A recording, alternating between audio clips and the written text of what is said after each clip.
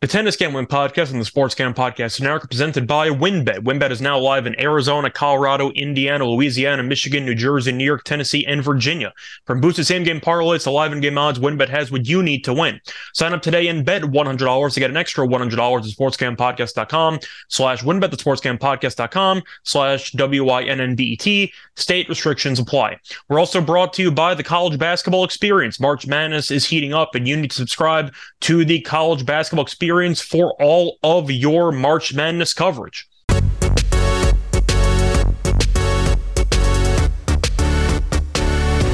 And welcome, everybody, to the Tennis Gambling Podcast here on the Sports Gambling Podcast Network. It is currently early Saturday morning, March 4th, and I'm your host, as always, Scott Reichel, once again going solo for this pod. And it is time to go through these Saturday tennis plays. And you're looking at the actual tournaments. You have two finals going on, one taking place in Dubai, one taking place in Acapulco, and you also have two semi-matchups taking place in Santiago, Chile. So we do have a fun four matches to go through, and I'm looking forward to breaking each of them down and giving out my favorite plays. But before I actually get into the previews, do want to recap how we did on the last episode.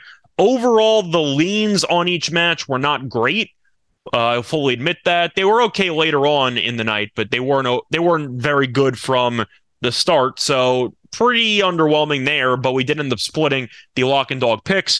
Had Baez minus 2.5 games as my lock against Desir, and he ended up coming back in the second set. He won by 3 games. And then for our dog, we had Hanfmann on the money line. I still like the price, and he was up a set, but then Jari won the final 2 sets. Hanfmann tried to hang around, but Jari is a big server, and he landed 77% of his first serves, which is absolutely insane. It's one of the best service matches that Jari ever had, and Hanfmann just didn't have enough response defensively to combat the powerful first serves. So Hanfmann, laid it all on the line. Match was basically a coin flip, but Jari's serve was the deciding factor. So I ended up splitting, and we'll look for a sweep here. But I do want to recap the outrights that we have currently available that we gave out earlier this week.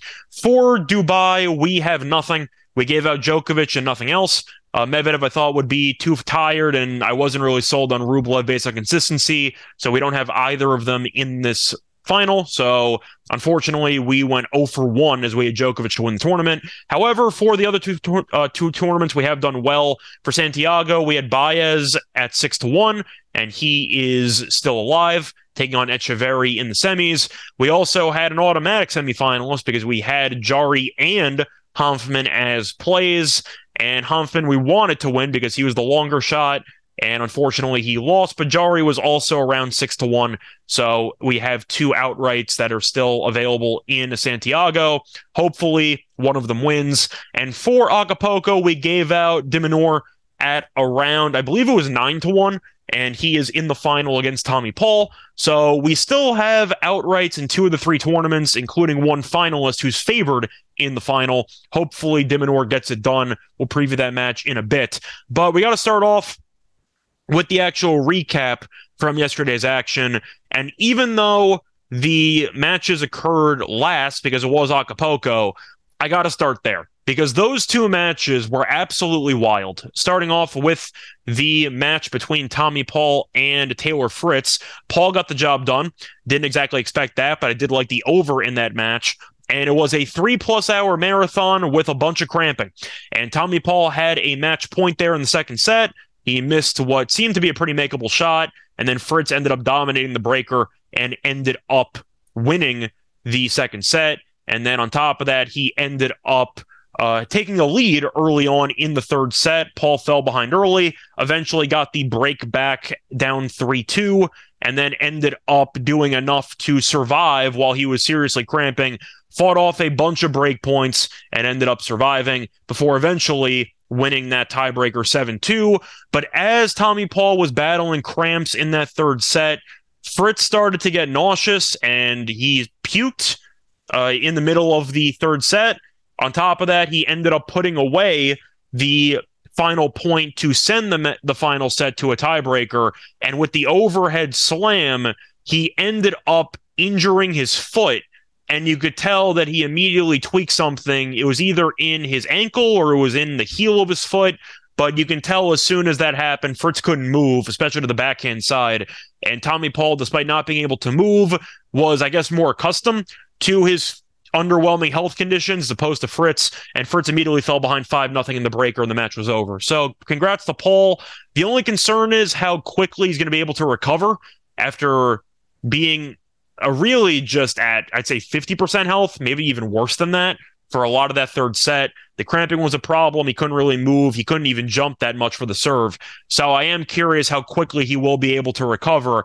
And then you had the other semifinal between Rune and de Minaur. We leaned to Rune in this one, and Rune was looking very sharp, and then he injured his foot, or his leg. He also started cramping, or he might have pulled something. The point is he injured something in his leg, and after that, de Minaur took over, ended up winning the second set 7-5, and then the third set, Rune could not move, and de Minaur opened up a dominant lead and ended up coasting to a 6-2 win there. So nice job at de Minaur taking advantage of the less than even 40% health Rune at the end of that match. He couldn't even jump to serve at the end. But you're looking at the matches themselves and how phenomenal they were.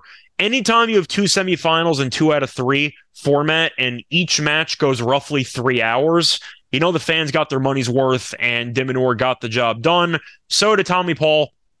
So congrats to them. But I wanted to start off with those two matches because those two matches were crazy.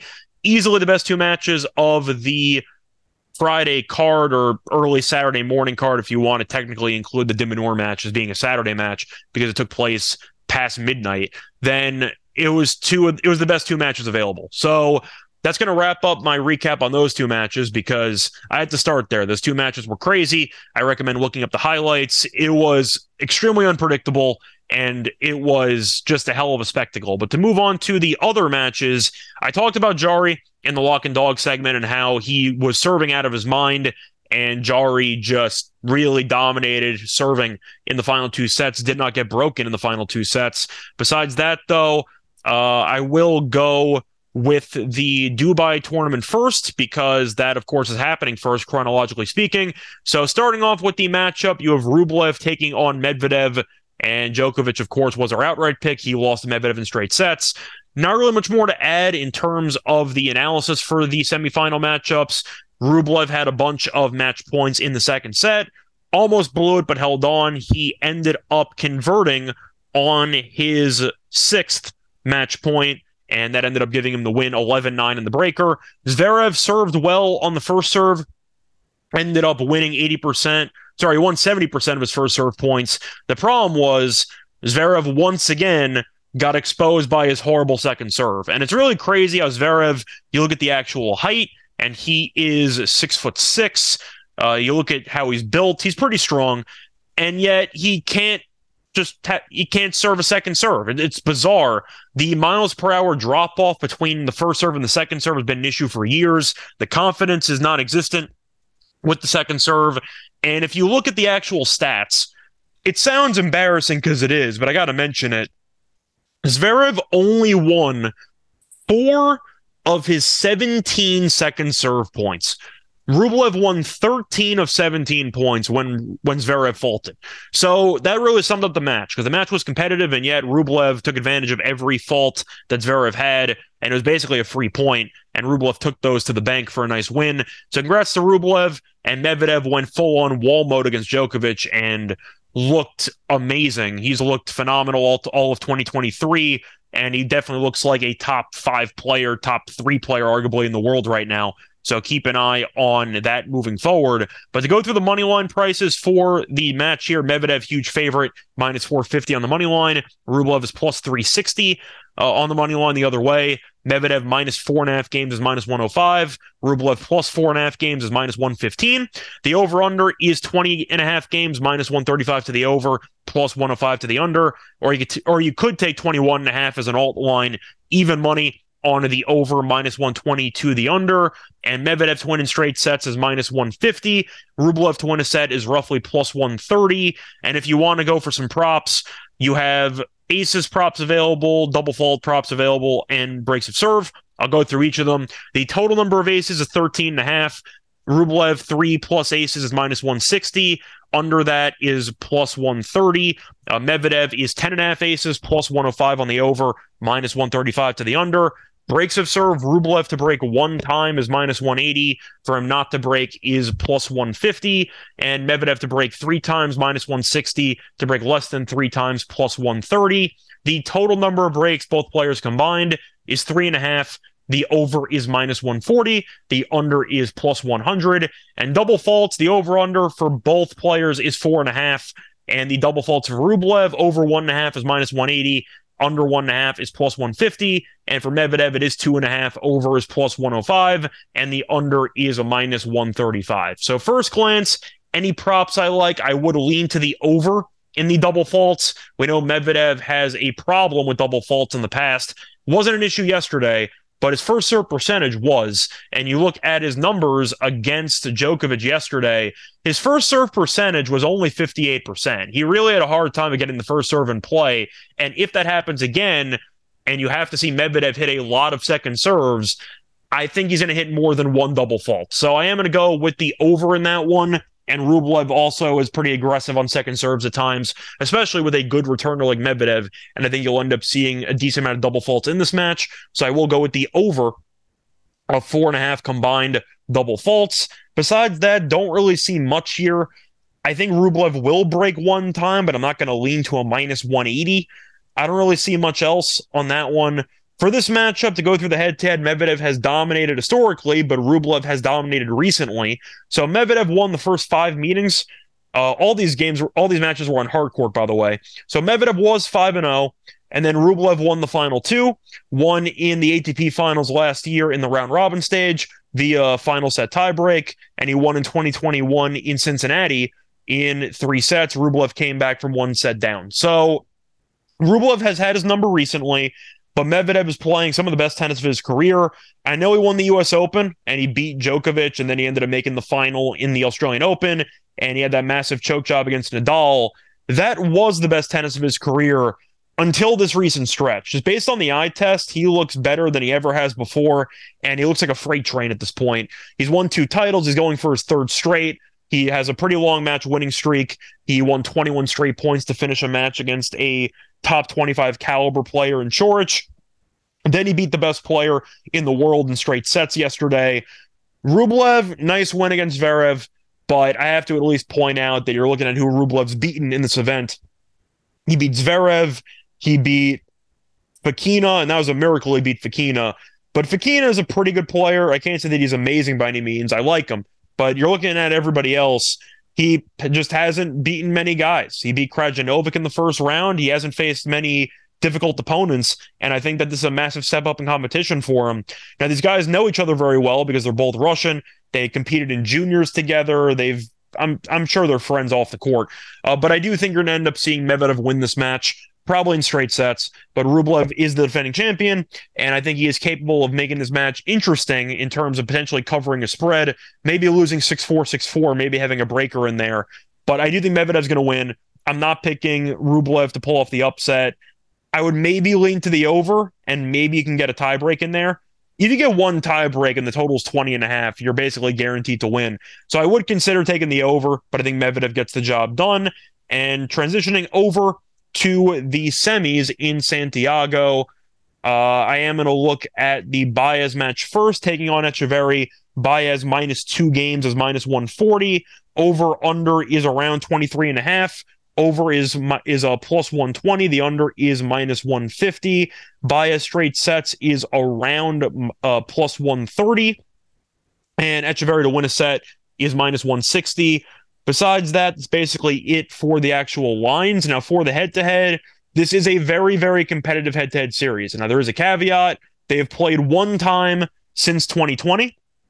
They matched up 4 times in 2019, and each player split those 4 meetings. So that was a long time ago, all in qualifier events or challenger events or futures, etc.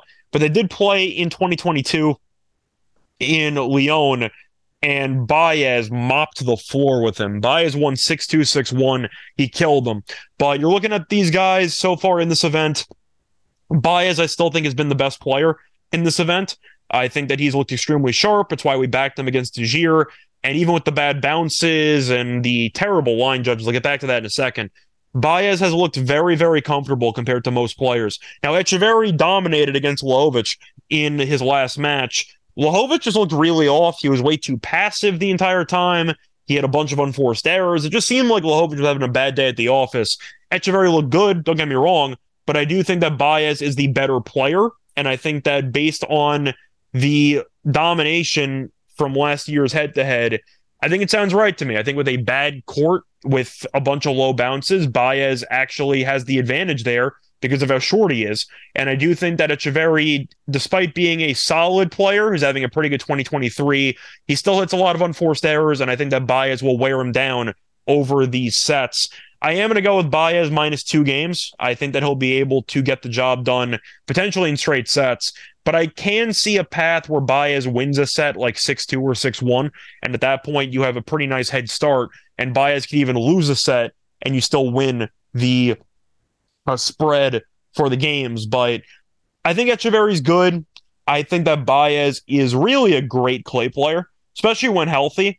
I know that he's not going to be able to beat the guys like a prime Nadal or like Alcaraz or whatever, but we saw Baez take Zverev to 5 sets in the French Open, and Zverev has been pretty good in Roland Garros before. So I think that's a good sign moving forward, just based on like what we saw last year, that Baez is not messing around on clay, and I'm going to go with him. He hasn't dropped a set yet. He's looked dominant. He's only been broken 1 time in this entire tournament.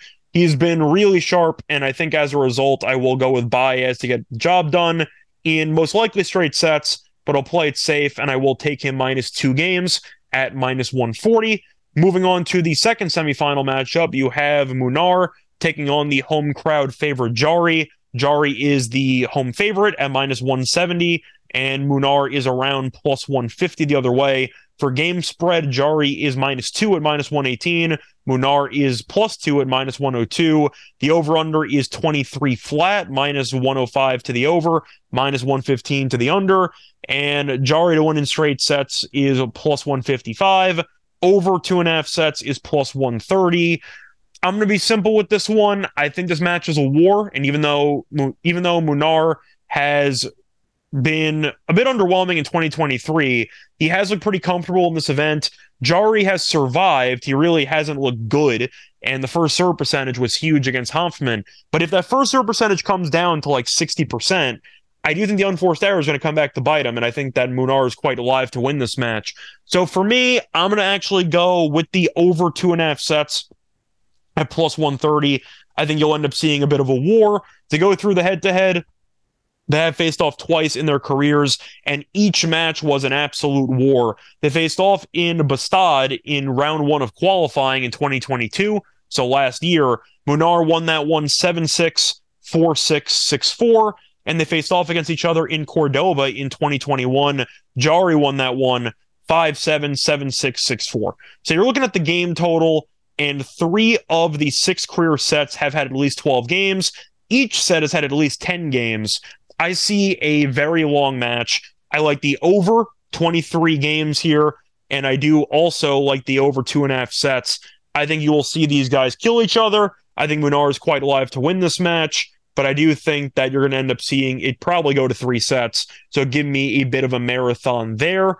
And moving on to the final match we're going to preview here, going to be in Acapulco, as we have a matchup between de Minaur and Paul. de Minaur is minus 120 on the money line, give or take, and Paul is around even money. To go through the head-to-head, de Minaur has owned Tommy Paul in the head-to-head. They faced off 3 times in different surfaces each time, actually, in 2022, and de Minaur won all 3. They faced off in Eastbourne, which is a grass tournament. De Minaur won that one in 3. Faced off in clay in Rome, or on clay in Rome. de Minaur won that one 7-5, 6-4, and they faced off against each other in Indian Wells last year, and de Minaur won that one 7-6, 6-4. So the matches have been competitive, but de Minaur has won, and I'm going to go with de Minaur in this match. I'm not going to overthink it. I hope that he wins because we have the outright, but I have to at least acknowledge that Tommy Paul looked miserable in the final set. The cramping was bad. He was barely being able to move, and he eventually won because Fritz was exhausted too. He was started to puke. He also ended up having the leg injury on that slam, or the foot injury, and he couldn't move after that. I'm really questioning Tommy Paul's ability to recover from that physical toll the semifinal match had on him. de Minaur, on the other hand, was fine at the end of the match. He was moving around pretty well. He knew that Rune was hurt. He was being pretty smart with it. But I think that de Minaur should be a bigger favorite, and I think money will pretty much pour in on him because of how exhausted Tommy Paul looked in the third set. And I think that you're going to end up seeing Paul lose this match because of it. Now, I think you're going to end up seeing a bit of a war for a set or two. de Minaur still doesn't have a lot of firepower, but I do like his movement and his consistency. And both players are kind of similar servers. They're okay. They're not great. But give me de Minaur on the money line. I think minus 122 is a bargain. And I think you'll probably see that close closer to 140, maybe 150, once people fully factor in the fatigue angle for Tommy Paul.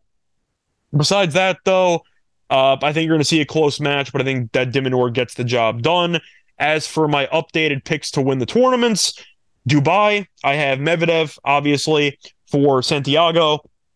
I'm going to go with Baez. I mentioned it last episode. I think he's looked like the best player so far, and nothing has really changed for me. And then for the Acapulco match, I have de Minaur as well.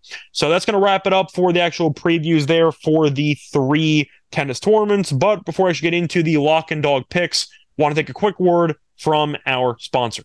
We're brought to you by WynnBET. WynnBET is the official online sportsbook of the Sports Gam Podcast Network. WynnBET is active in a bunch of states, and there are a ton of ways to win, including live betting and same-game parlays, aka WynnBET's Build Your Own Bet.